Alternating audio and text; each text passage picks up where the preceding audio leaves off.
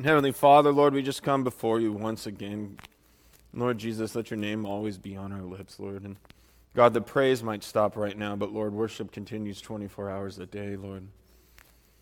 And Heavenly Father, we just ask that you would send the Holy Spirit into this room, that you would open our hearts and our minds to your word, and that we would cling to your promises. And Lord, that we would carry these words through the rest of the week, Lord. So we just ask for a blessing, and in return, Lord, we give you the glory. We pray these things in Jesus' name.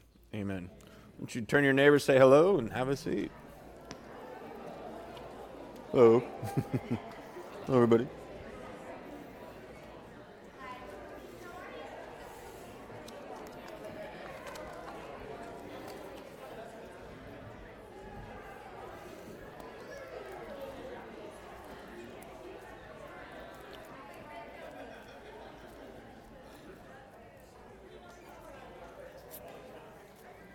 Hey, Jim.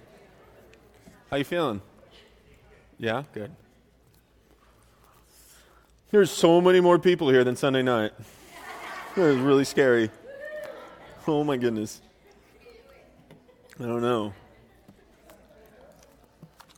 Anyway. So, that was my ice-breaking joke. I hope it was good. But, yeah. But, So on Sunday nights, for those, I'm going to plug Sunday nights here since I teach Sunday nights. If you don't know, we're in the Gospel of Matthew, and I think it's been those that come, I think it's been a really blessed time we're learning about Jesus and the things that he did, and it's been great. And we're going through Matthew, but we're also going through Mark, and we're also going through Luke, and that's called looking at it synoptically, which is a fancy theological word for seen together.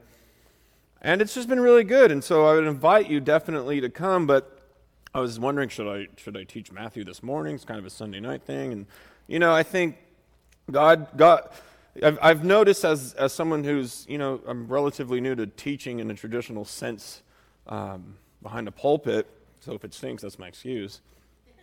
But I've noticed, teaching comes when God's speaking to you first as the teacher. And he's showing you things that he wants you to know, and it's just like God will, God will give you these things, and it's like, I don't know, it's the most amazing thing in the world. It's like I got to share this with everybody, and so I get these wonderful things, and I go, look, I got this new mind-bending insight to the gospel, and then I'll say it, and whoever I'm telling is like, yeah, well, I know that. Oh, me too. Great.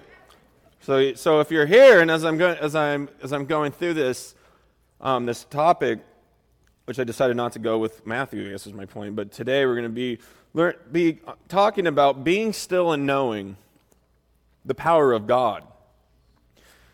And it's something I think we all need to hear from time to time, because there's just a lot going on in this world, and the Bible says things aren't going to get better; they're going to get worse before the return of the Lord. And maybe just in your personal lives, you need to know that, and what it means to be still and know that God is God and that he is in control and has a plan in your life. How to do that. Well, I think where you start in that is you start from the beginning. I believe in the beginning, it's kind of the foundation of everything we believe. In fact, if you can believe what Genesis says, Genesis chapter 1, verse 1, and on in creation, if you can believe that at its word, is really the rest of the Bible that hard to believe? Genesis is the Greek word from the Septuagint, the Greek interpretation of the Hebrew Bible, and it means beginnings. And then if you, for those of you that are Bible scholars, the Hebrew word was bereshit, which means in the beginning. Genesis means beginnings. Bereshit means in the beginning. And it's amazing. And if you look at Genesis, and you look at what it says, in the beginning, God created the heavens and the earth. And just right there, that's where everything started. Before God, it was nothing. It was God. And as you go through, God says, let there be, it says the earth was without form and void, and darkness was over the face of the deep, and the Spirit of God was hovering over the face of the waters. You know what's funny about that? Those of you that have Instagram, do you follow those Instagram fact sites? and it tells you all these amazing things, and you absolutely are convinced that these must be true because it's on the internet, right? If you're like me. But like they said that scientists have been discovering that water may be even older than the sun. It's like, yeah, we already know that. The Bible says that, right? So it's just, I thought that was funny. So there, if you don't remember anything. But he says, then God said, let there be light. And there was light, and it was good. And you see that when God says it, God can speak creation. And I think that's super powerful, and being still is knowing that God, whatever God says, it's obeyed. Whatever God says, it happens. But as we go and we get our foundation in the beginning, I think it takes an aspect of faith to believe that. Especially in this day of age where there's so many things taught, and I promise you I'm not coming up here to start the argument between evolution and creation, and I'll tell you right now, I believe in the literal word of God. I believe God created everything. I'm just not going to go down that road. But as we look at these things, we look, and like it says in Romans 10:17, so faith comes by hearing by the word of God. And so as we look for evidence that God is in control, we look to the word. We go to the Bible. We go to the Bible in everything. And what I think is neat about the Word of God is that faith grows as we're in the Word. God speaks to us, and if you've been coming to Sunday nights, God speaks to us through His already spoken Word. You ever wonder, why doesn't God speak to me? Because I promise you, I'm asking you this because I've thought this in my heart. I want to hear the voice of God, literally. I want to hear it like Moses talked to God in a burning bush. I don't think it was a burning bush and Moses just kind of felt God in his heart. I think Moses heard a voice. I want to hear the voice of God. And then as someone said to me, God speaks to you through His already spoken word. And I'm saying I get these insights. You know how I get these insights? It's reading the Bible. Because there's wonderful teachers. There's amazing teachers. There's teachers that are 10 million times better than I will ever be. And you can go to those, and I can rip them off, and I do. Like my Matthew teacher from Calvary Bible Institute, I rip him off shamelessly on Sunday nights. But, the greatest insight I get, the best teacher there is the Holy Spirit. Who can beat the Holy Spirit? And I encourage you guys, as you open the Word and as you get in the Word, I promise you will get those insights. Because I've been going through the Bible, and it's like I'm reading, and oh man, I grew up in Calvary Chapel. You can ask Sal back there. He used to chase me around in second grade, literally, when I should have been in class. I'm not kidding. But I grew up. I know the stories. I know how to act. I know how to fake this. I know all the stories. I have memory verses memorized from songs from second grade and on, and all this. And I know the scene, right? But as God has captured my heart, transform me, and I get into His Word. Like I remember, I was either thinking or I was reading about Moses in the burning bush, and I was reading that, and then the Holy Spirit grabbed me and He said, "Think about this." And it's nothing. It wasn't anything big. It wasn't the literal voice of God. It was in my heart. But the Holy Spirit says, when I was talking to Moses, then, and telling him and choosing him, for what was coming up, I was always in control. Do you think I went, when I sent him off to talk to Pharaoh, do you think Pharaoh played anything against me? Do you think it was like, the locust didn't work, we got to turn the water into blood, or, I better start sending some hail now and get him to convince that? No, nothing was out of my control this whole entire time. In fact, everything that went on went to my very will, out of my very voice from the throne room of heaven. Am I not going to use you? And I think God says that to you guys. But I think He says that when you're still and you're in your prayer closet and you open the Word of God and you open your hearts to the Lord and say, God, what do you want to speak to me? And I think your faith grows that way tremendously.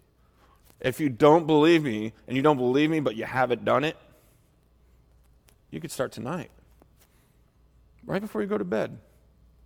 There's the 1-year Bible. That's great. Read the 1-year Bible. But if you can't, read a verse.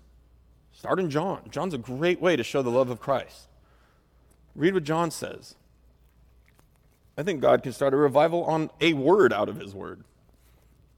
God can do whatever he wants, but it starts in your heart, and your faith grows in that. But in Genesis 1, chapter 1, verse 1, it says, in the beginning, God created the heavens and the earth. And it's one of those essential things for being still and knowing, because it's one of the most challenged facts of all time. But we need this truth as a foundation for being still and knowing. I think this sets the power of God in our minds and our hearts right away. Romans chapter 1, verse 20, it says, for since the creation of the world, his invisible attributes are clearly seen, being understood by the things that are made, even his eternal power and Godhead, so that they are without excuse. Isn't this world amazing? I was thinking about, I was like, should I address aliens up here? I could hear my dad going, no. But it's like either they aliens in the universe, I don't know. I honestly don't know anything about aliens, but like either their technology hasn't caught up to get here yet, or they're like, we're staying away from those idiots, But honestly, I personally believe that there's no such thing as aliens, and that God created us. In fact, it's so amazing that you look at every aspect of creation. Like look at a giraffe. A giraffe has a huge long neck. And God created him. Every time he goes down, his neck goes down to take a drink, he has one of the biggest hearts in the world, because to pump that much blood up through your neck into your brain.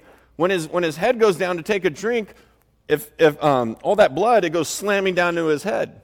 He has a little sponge in the back of his head that stops the blood from just killing him. And the power of God would have known to create that right off the bat. Because if it was evolution, wouldn't he have died and there wouldn't be giraffes? There's a bird, I forgot the name of the bird, but there's a bird that it's in Alaska, and it decides when it gets to, this bird, it's the smartest snowbird in the world. It decides when it gets too cold that it's going to take off and go to Hawaii. How on earth does it know to get there? It eats 2.5 grams of extra body weight for the flight, and it needs technically it needs like 3 grams. But the way they fly in a V formation, it kind of cuts down on the energy costs. They get there, they have their babies, and then they take off 2 weeks before their babies become fully mature for the flight. And these babies are able to get from Hawaii to Alaska. Because God created them. Like, our planet isn't as far as, I don't know anything about space. Like, I'm the worst. I did not pay attention in science or any of that. Like, pretty much anything. I paid attention in history. But our planet, as far as the neighborhood of the galaxy, is in the most appropriate life. And it's not just like we had to really struggle because of our environment. Our environment is meant to thrive to have life thrive on it. And even as far as other places within the galaxy, we're in the most appropriate life given, part of the galaxy. I mean, even other planets, if you were somehow able to live on those planets, you wouldn't be able to see out into the galaxy because of those atmospheres. We are. We can look up and see the stars and see the Milky Way galaxy. You know why I think we're able to do that? I think because God wants us to see, like it says in Romans chapter 1, verse 20, his creation, and know and be without excuse. I think God's going to hold us accountable for that. So what about the so-and-so in this country who's never heard? They're without excuse. And in that too, on a little side note, when we talk about, what about the pygmy in Africa or the wherever, God knows what he's doing. Is God not God? God's the righteous judge. And if you're that concerned about it, maybe God's calling you to be a missionary to those people. But being still and knowing is taking God at his word. Who is the word? Jesus is the word. John chapter 1, verses 1 through 5. In the beginning was the Word, and the Word was with God, and the Word was God. He was in the beginning with God, speaking of Jesus. All things were made through him, and without him nothing was made that was made. In him was life, and the life was the light of men, and the light shines in the darkness, and the darkness did not comprehend it. And if you go down to verse 14, and the Word became flesh and dwelt among us, and we beheld his glory, the glory of the only begotten of the Father, full of grace and truth. And what's amazing like that, if you go back to Genesis and you read in chapter 1 or 2, it says in there, God says, let us create man in our image. It's the plural. In the Hebrew, it's the plural. Jews believe that, hear, O Israel, the Lord our God, the Lord is one. So who's he talking to? He's not talking to the angels. Nowhere does God go to a lesser being and ask for advice. Hey, Michael, do you think it'd be a good idea if we created created man in our image? He's talking to his Son and the Holy Spirit. We were created in the very image of Almighty God. That should put something into you. You're of the family of God. You're created into that. That image got tainted when sin came into the world. I think a perfect example of that is Nebuchadnezzar when he's walking around Babylon after he's conquered all this stuff, and he says, "Look what I did." And then what happened? I think God took his image out of him, and he became like an animal, walking around eating grass. But how are we restored to that image? To the image of his Son, Jesus Christ. We have fellowship with God. Jesus is the Word, literally the voice that said, "Let there be light." He became a man. Jesus sits on an amazing throne. Revelation chapter 4, verse 1 through 11 says, "After these things I looked, and behold, standing open in heaven. And the first voice which I heard was like a trumpet speaking with me, saying, 'Come up here, and I will show you things which must take place.' Immediately I was in the Spirit, and behold, a throne set in heaven, and one sat on the throne. And he who sat there was like jasper and sardius stone in appearance. And there was a rainbow around the throne, in appearance like an emerald." Keep in mind, John writing this is writing with things that he can only comprehend. So if you get that in your head and you think about he can only write what he knows from life, up to that point in life, it must be really amazing, because the only thing he can compare this to is like light shining through gems. So it must be amazing. It's like a rainbow. I don't know how to explain it. So you can see like the glory of the throne room of God, and where Jesus was before he came down to earth and is now, but where he was in all power. Remember, anything Jesus says, if Jesus is looking at the whole entire universe as a whole and goes, "You know what? Let there be another galaxy over there." There's going to be another galaxy over there. That's how powerful his voice is, because it's his will. He's the Word. Around the throne, 24 thrones, and on the thrones I saw 24 elders sitting, clothed in white robes, and they had crowns of gold on their head, and from the throne proceeded lightning, thundering, and voices. Again, John is trying to do his best here. 7 lamps of fire were burning before the throne, which are the 7 spirits of God. Before the throne was a sea of glass like crystal, and in the midst of the throne and around the throne were 4 living creatures full of eyes in front and in back. The first living creature was like a lion, the second living was like a calf, the third living creature had a face of a man, and the fourth living creature was like a flying eagle. The 4 living creatures, each having 6 wings, were full of eyes around and within, and they did not rest day and night, saying, "Holy, holy, holy, Lord God Almighty, who was and is to come." Picture of the Trinity there, 3 holies.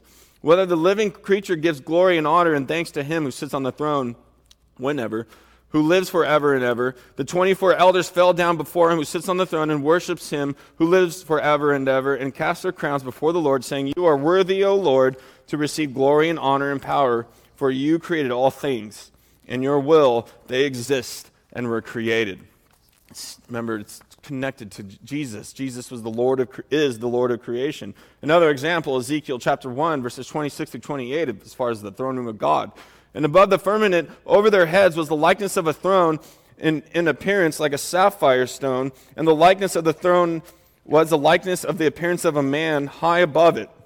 Also from the appearance of his waist and upwards I saw, as it were, the color of amber, and with the appearance of fire all around within it. And from the appearance of his waist and downward I saw, as it were, the appearance of fire with brightness all around." You see, like as far as these writers can come close to, they can only write of things that they know. Fire, gems, jewels, but it must have been, to the 100th power that, what they were seeing. I wonder if God just kind of even dulled it a little bit, because if they were actually able to see God in all his glory, they'd been, evaporated probably or whatever. Moses, and I like Moses' heart when he asked this, "I want to see you." Because, man, I ask that every single day. And you know what? God's so good that he shows me. But you know how he shows me that he sees them? Through people. Through discipleship. Through loving others. But you see, like, Jesus is the Lord of creation. He says, let there be, let there be, let there be. Let's create man in our image. And he does all these great things, and he's super powerful. Well, what does he do? And right from the beginning, enacts the plan of salvation immediately after the fall of man. Well, in Philippians chapter 2, starting at verse 5, it says, "Let this mind be in you, which was also in Christ Jesus, who being in the form of God did not consider it robbery to be equal with God, but made himself of no reputation, taking the form of a bondservant and coming in the likeness of man. And being found in appearance as a man, he humbled himself and became obedient to the point of death, even to death on a cross." So you have God Almighty, the Lord Jesus, in the throne of fire, seas of glass. You know, if you go to the Home Depot in heaven, the drywall's made out of diamond. You know, like it's all amazing. This amazing stuff, and all that power, absolute power. And he comes down to earth, and is born at the time amongst one of the lowest people in the Roman Empire, the Jews, and not just to one of the lowest people, to the lowest society within the lowest people. Born in the king of the universe who said, "Let there be all this stuff." Like you sitting here, and the things you're sitting on, even, you're the result of the very breath of God. He, with all that power, he's born into a borrowed barn. From the throne room of God into, look, I have no idea what it's like to give birth, and I will never know. And all the grossness and, the things that have to be sanitary. I'm imagining, the things that they do so you don't get an infection or something. I can't imagine a barn is the ideal place to give birth. Call me crazy, right? I don't know for sure. I'm guessing not. But you'd imagine the king of the universe would be born in like Kaiser Permanente. I don't know if that's a good example, but he would have been born with the best doctors at the time and in a palace. And no, God trusted Joseph and Mary. That should say something. That should say how powerful that is. If you think about it, if you follow that to the conclusion, God being born in a barn. I guarantee you, any doctor in the world would be like, no, that's a bad idea. But I love that. Think about that. Always keep that in your hearts. Philippians chapter 2, verse 8, "And being found in appearance as a man, he humbled himself and became obedient to the point of death, even to death of the cross, on the cross." Our amazing, wonderful Savior doesn't have an ounce of pride in his body. And I always thought, God resists the proud and gives grace to the humble because, and I always thought in my head, because he's proud. Kind of my weird, warped, messed up theology. God has every right to be prideful because he's God. And he's powerful. Look what I can do, But God spoke to me in that. Again, I was in prayer and I was in the Word. He said, Sean, I don't have an ounce of pride in my body. Why do you? If you think that I have every reason to be prideful, and I'm not, okay, God, I'm sorry, And that's amazing to me. In being still and knowing you serve a humble Lord, who's sovereign, don't get me wrong, who has the power over life and death, praise God, but who with all that power is so good. What does Jesus say? He says, "Come to me, my burden is easy." Come to me, Mike. It's the goodness of me that leads a sinner to repentance. Pride is a sin, and God won't be around it. Why would the attribute of God be pride? Jesus, in all his power, decided to come down to save us, a plan that has been set in motion since the beginning. This is one of those things that I've originally heard it from Pastor Holland Davis, so I'm just trying to give the credit out here, but originally it's from God. But this is kind of amazing, and this might be one of those things where it's blowing my mind, but all you wise Bible scholars probably already have known this for a long time. But so you have Adam and Eve, right? And then they had Cain and Abel. What happened? Cain killed Abel, and so Adam and Eve, they had Seth next. So they had Adam, Seth, I'm going to butcher these names, Enosh, Canaan, Mahalalel, Jared, Enosh, Methuselah, Lemelech, and Noah, right? Now, if we know anything from the Bible, if you don't know anything from the Bible, you probably know this, that each name has like this meaning, right? Isaac meaning laughter and whatever, they kind of named people and they had meanings with it. I forgot, mine means like picture maker or something. It's ridiculous. Yours means picture maker. I thought it was going to mean like when I paid to look up the meaning. Have you ever done this? You look up the meaning of your name and they give you like the royal crest that goes with your name and they tell you all these things. I thought mine was going to be like mighty, because I'm Italian, Ursioli. I thought it was going to be like mighty gladiator or Roman centurion. It means picture maker. But it's kind of appropriate, I think, because aren't we all vessels of God? I like that. Yeah. Anyway, so Adam means man. Seth means appointed. Enosh means mortal. Canaan means sorrow. Mahalalel means the blessed God. Jared means shall come down. Enosh means teaching. Enoch, I'm sorry. Methuselah means his death shall bring. Elimelech means the despairing. Noah means rest or comfort. Sorry if I went too fast if you're taking notes, but if you put those things together, the first generation of people, and us believing the Bible and that, Genesis is like 4,000 years old or something like that. And if you put those meanings of those names together, look what comes out. Man is appointed mortal sorrow, but the blessed God shall come down, teaching that his death shall bring the despairing rest. You can't fake that. Assuming the Bible's true and God's there, his plan of salvation has been set in motion since the beginning. God knows what he's doing. I have chills right now, I'm sorry. But isn't that awesome? Doesn't that blow your mind? Except for, I guess, those that you all who already know it and are, better than us. But, man, God loves us so much that he knew from Adam unto Noah that he's just, I'm just going to slip this in here. Is it still up there? Yeah, take a picture. That's so rad. If you don't believe me, go do a study. By the way, don't ever take anything I say as absolute. Go do the research. Take what I'm saying and bring it. Even my dad, whatever he says, you need to be taking that and looking and see if it's true. See if that's true. Then your minds are going to be blown.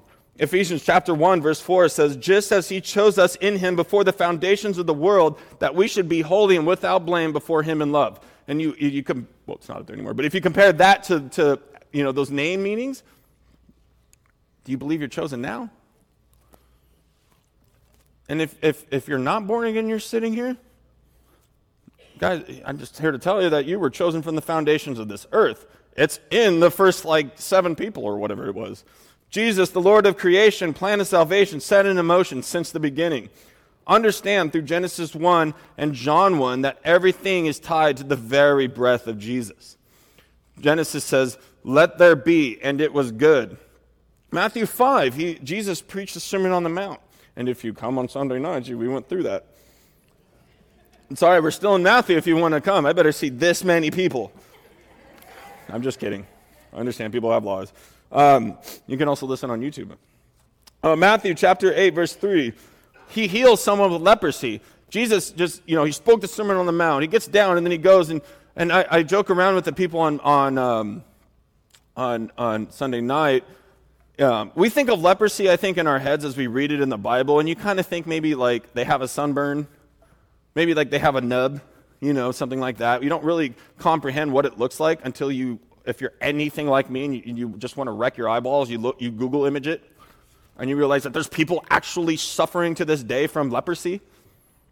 And it's like if you would, unless you're just as curious and, morbid as I am apparently, just take my word for it. Don't Google image it. It's really gross. It is. It's Hansen's disease now. But, we do have stuff to counteract it. But can you imagine back then and how contagious it was? People didn't go out to people with leprosy and be like, I'll pray for you, bro. Because then you're going to be like, I got leprosy now. But what did the Lord do? Not only did he speak these things did he command leprosy away, he went up and he touched lives. And what's the super pastor thing to say in that? We need to be touching people. We need to be reaching people. That's what this is all about. You shall love the Lord thy God with all your heart, with all your soul, with all your mind. And the second commandment is like it. Love your neighbor as yourself. Jesus even says in the Last Supper, when he sits down, just love everybody like I love you. Jesus says, if you want to show me love, and I think he's speaking to us too to this day, if you want to show me love, obey me. And isn't that what agape love is? It's sacrificial love. In fact, I think it's obedient love to the Word of God. And in that, as you're practicing that, I think that's how you be still and know. And you see what I'm doing here is how in control God is. How powerful, sorry, I almost swallowed my gum. How powerful God is. And just all his might and who he is. And when you realize that God is in absolute control, then you should give up your control to God. And you look at these things, Jesus with his words healed leprosy. And if you Either take my word for it, or if you're kind of twisted like me and you go look it up, you'll have your mind blown in that. And you'll be like, man, that's crazy, because it's pretty gross. I don't mean to, because people that do have that, so I shouldn't make light of that. But John chapter 5, verses 8 through 9, Jesus commands, again, this voice commands someone to take up their bed and walk. He also said, your sins are forgiven you. What was more impactful to that man's life? Because you know what Christian tradition says about that individual? That he was in his bed for a sexual disease. Is that true? I can't say that's biblical. I don't know, but that's what tradition says. So let's assume, just for the sake of argument, that maybe that's why. When he was sitting there in front of the Lord and he's focused on Jesus, and Jesus looks at him and he says, your sins are forgiven you, was that not just as impactful as being able to walk? And maybe you're here and you're struggling with, should I be still and no, or I don't know what Sean's talking about or whatever, but as you're sitting here, I know for a fact, because I'm like this, that there's that sin that you think about within your heart every day. Not all of you maybe, I'm not saying everyone does this, but man, why did I do that? Like every once in a while, and I'm sorry if that's coming into your brain right now, and I'll follow it up with something so it stops, but like as that comes into your heart and comes into your brain, like, maybe, I don't know, maybe I killed a guy, whatever it is, and you're like, you have that ever? I would venture to think you do if you're a human being. Why did I do that? So shameful. Jesus took that on the cross. That is completely covered. Jesus is looking at you right now as he looked at that man when he commanded him to take up your bed and walk, and said, your sins are forgiven you. And guess what? He tells you right now in this moment to be still and know your sins are forgiven as you're born again believer in the Lord Jesus. You can't out-sin the cross. Because to have a sin that out-sins the cross means you're greater than the Lord. Am I crazy? Or, so you can out-sin the cross. The only unforgivable sin is to not accept that here on earth, and that's blasphemy against the Holy Spirit. And let's just not have anybody like that in here, and then we'll all be good, and it'll be awesome, John chapter 11, verse 43. With his voice he raises the dead. Lazarus, come forth. And Lazarus got up after being dead for 3 days and walked out. If you're really bad, you can Google image what the body looks like after death for 3 days. It's pretty bad. Jesus commanded that. Mark chapter 4, verse 39. He commands the weather. And I think that's one of those things that we read kind of lightly, like, he commanded the weather and it stopped. But it's kind of crazy to think about.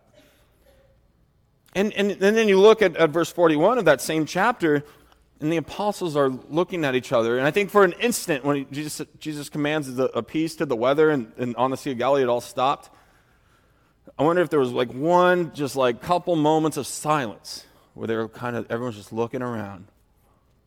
And then they turn to each other and they go, who is this man that the weather obeys him?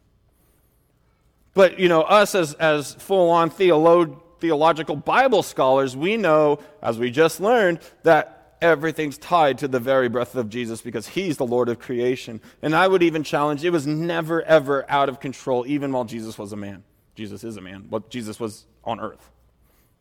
Even during that time, he still had utter control.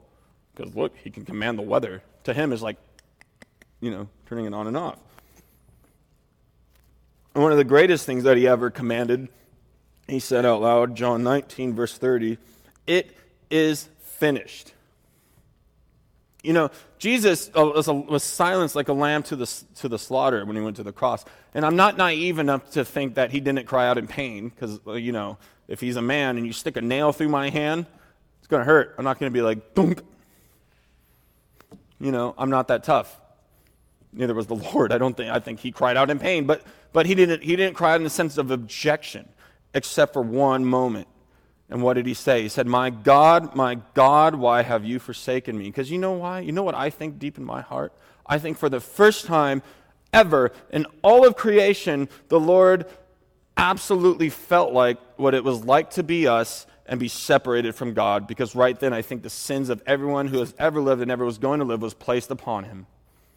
And obviously Jesus knew what it's like to be us, because he's God and he knows all things, but I think he experienced what it's like to be his creation at that moment in every sense of the word. This is what it's like.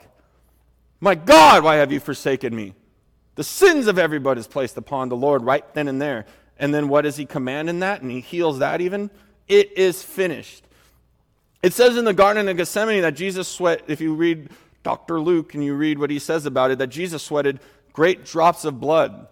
And I think naturally we would think as human beings that he did that because, he was worried about getting his body, I won't get into it, but if you study what a cat of nine tails does to your body, I would be sweating, just in that, I would be sweating great drops of blood. One hit, I'd be like, I'm done.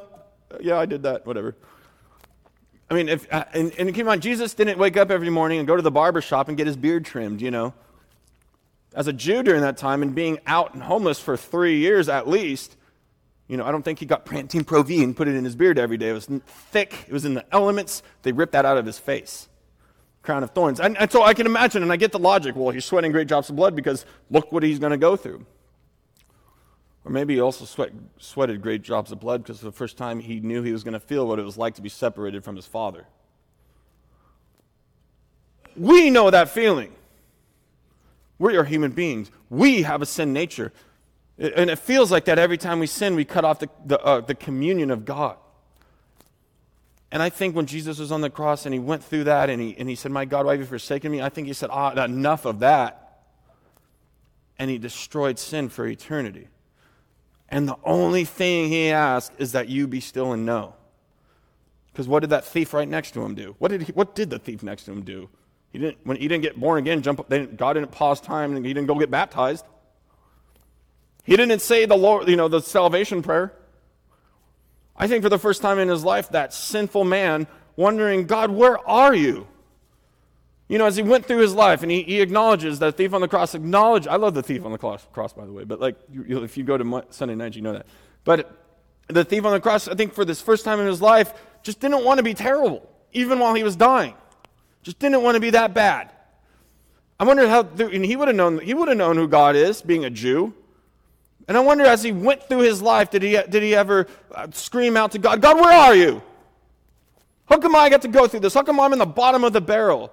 And then at the very end of his life, Jesus is there and just turns and says, please remember me. And then what does Jesus say in response to that? Surely today you will be with me in paradise. And I wonder when he walked through those pearly gates, and I guarantee you this, he realized, you were literally God. Everything I learned about God in the Torah, God. You were with me, even while I was dying. We can have that same relationship, guys. Be still and know who God is. Revelation 19:21 says, and the rest were killed with the sword which proceeded out of his mouth of him who sat on the horse, and all the birds were filled with their flesh. When speaking of Armageddon, when the armies of the Antichrist come again, because everything's tied to the voice of God, what does Jesus do? I don't know what doesn't say what he specifically says. I can imagine it's only like, no, and all the armies stop. It's all tied to the very breath of God. Jesus wants to commune with you. He wants to speak commands of blessings into your life with the same power that defeated sin on the cross. All this power, and the Lord continues with us in a still small voice. The very powerful voice of God, and he speaks to us in a still small voice. Why? Because it speaks of a voice of fellowship with him. Because it speaks as a lover to someone that he loves. That's what that still small voice is. And you hear that through the word of God and through praying. Sean came up here and he was saying, that Pastor Mike, my dad, wants you to fast. Take that seriously. Not just for the sake of Pastor Mike or for the sake of a building, but for the sake of hearing that still small voice. Because maybe God wants to talk to you guys on November 5th, right? Is that when we're fasting? Whatever it is. And maybe you're in here and you're listening to this and you're just that should make you even more excited now, because I think God wants to speak to you, church, loved ones. All this power in the Lord communes with us in a still small voice, a voice that we can hear when we are away from all the things in this world, and in his word with prayer. Matthew 6:6 says, but you, when you pray, go into your room, and when you have shut your door, pray to your Father who is in the secret place, and your Father who sees in secret will reward you openly. You should leave here with that encouragement now. Now I'm wondering what God's going to speak to me when I go in. I'm excited, First Kings 19:11 through 12 talking about Elijah, who Jezebel was after him. He just called fire down from heaven, and then the queen's coming after him. Now he's scared. Just speaks how angry women can get. Then he said, "Go out and stand on the mountain before the Lord." And behold, the Lord passed by, and a great strong wind tore into the mountain and broke the rocks in pieces before the Lord. But the Lord was not in the wind. And the wind, an earthquake, but the Lord was not in the earthquake. And after the earthquake, a fire, but the Lord was not in the fire. And after the fire, a still small voice. He was speaking to Elijah because he loved Elijah. That's what that small voice is. God wants to speak to you in the chaos of your everyday life. Get into his word in prayer. These are the still and knowing times. These are the moments that the Holy Spirit will move in your heart and speak to you. That is a God that is in control. That is a God that loves you. None of this was without the control of was ever out of the control of Jesus. Jesus, who commands the weather, can command peace and love into your life. Jesus, who if you go and you look up all the science behind a black hole or behind a star, all that, and if all that was created by the very breath of God, can he not command peace into your life? How much more so when Jesus says to you, "I love you," with that same voice. And really, it's my heart that you leave encouraged by this. And as we leave and we're getting ready to close, I think as you now know this and you have this deep in your heart of the voice of God and being still and being sensitive to that voice, that you become more than conquerors. Paul says through the power of the Holy Spirit in Romans 8:30-39, "Moreover, whom he predestined, these he also called. Whom he called, these he also justified. And whom he justified, these he also glorified. What then shall we say to these things? If God is for us, who can be against us? He who did not spare his own son, but delivered him up for us all, how shall he not with him who freely gives us all things? Who shall bring a charge against God's elect? It is God who justifies. Who is he who condemns? It is Christ who died and furthermore is also risen, praise God, who is even at the right hand of God, back in ultimate power, who makes intercessory for us. He speaks to the Father on our behalf. That same voice, the voice that he spoke through Adam, Seth, Malalalala, and all that, and shows us all these wonderful things that spoke the universe existence. He talks to God and says, yeah, Father Sean, he's messed up. I know that. But man, I love him, and he's saved by grace. And I'm going to use him to get the most glory because I like using complete morons, apparently. Who is even at the right hand of God, who makes intercession for us. Who shall separate us from the love of Christ? Shall tribulation or distress or persecution or famine or nakedness or peril or a sword? As it is written, for your sake we are killed all day long. We are accounted as sheep for the slaughter. Yet in all these things we are more than conquerors through him who loved us. And this is my life verse. This is a verse that God gave me a long time ago, Romans 8:38 and 39. For I am persuaded that neither death nor life, nor angels, nor principalities, nor things present, nor things to come, nor height, nor depth, nor any other created thing shall be able to separate us from the love of God, which is in Christ Jesus our Lord. Because everything was created by him.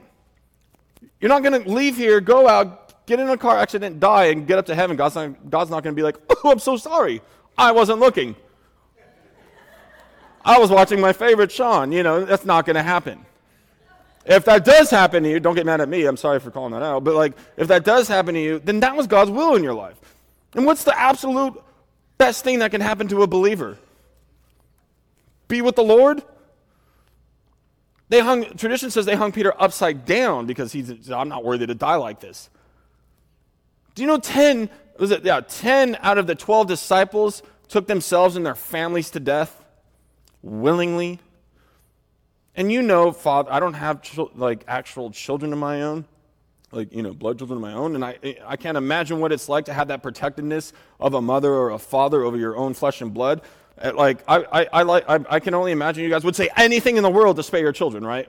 Even if it's a lie, even if it's a sin. Let's be honest. You'd be like, no, they're whatever. You'd protect your children with everything in you, I'm guessing. But you know why? It makes so much sense because, these 12 apostles, except for one, Judas, he did too, but they walked around with the Lord. Now, we can read about all that, and praise God for his word. We can read about all the things that is written about Jesus. But you know what they had that we didn't? They had all those intimate moments with him. And me knowing how guys are, I guarantee you they made fun of each other. I guarantee you they got in arguments about where the best Euro place was to eat in Israel, you know. And all I'm saying is that tightness that they had. And then that realization that when Christ died, that was devastating to them. And then everything he was saying, 3 days, this temple, 3 days, I'm coming back. And then he rises from the dead. Can you imagine what that did when they saw their best friend in the world is God? And then read about their prayer lives afterwards. Then read what they're saying, what Peter's saying when he wrote Peter. Read about when Jesus gives him a vision of kill and eat in Acts, and he's praying, and he says, no, Lord. He's not just only talking to God as far as him talking to God. He's talking to his best friend.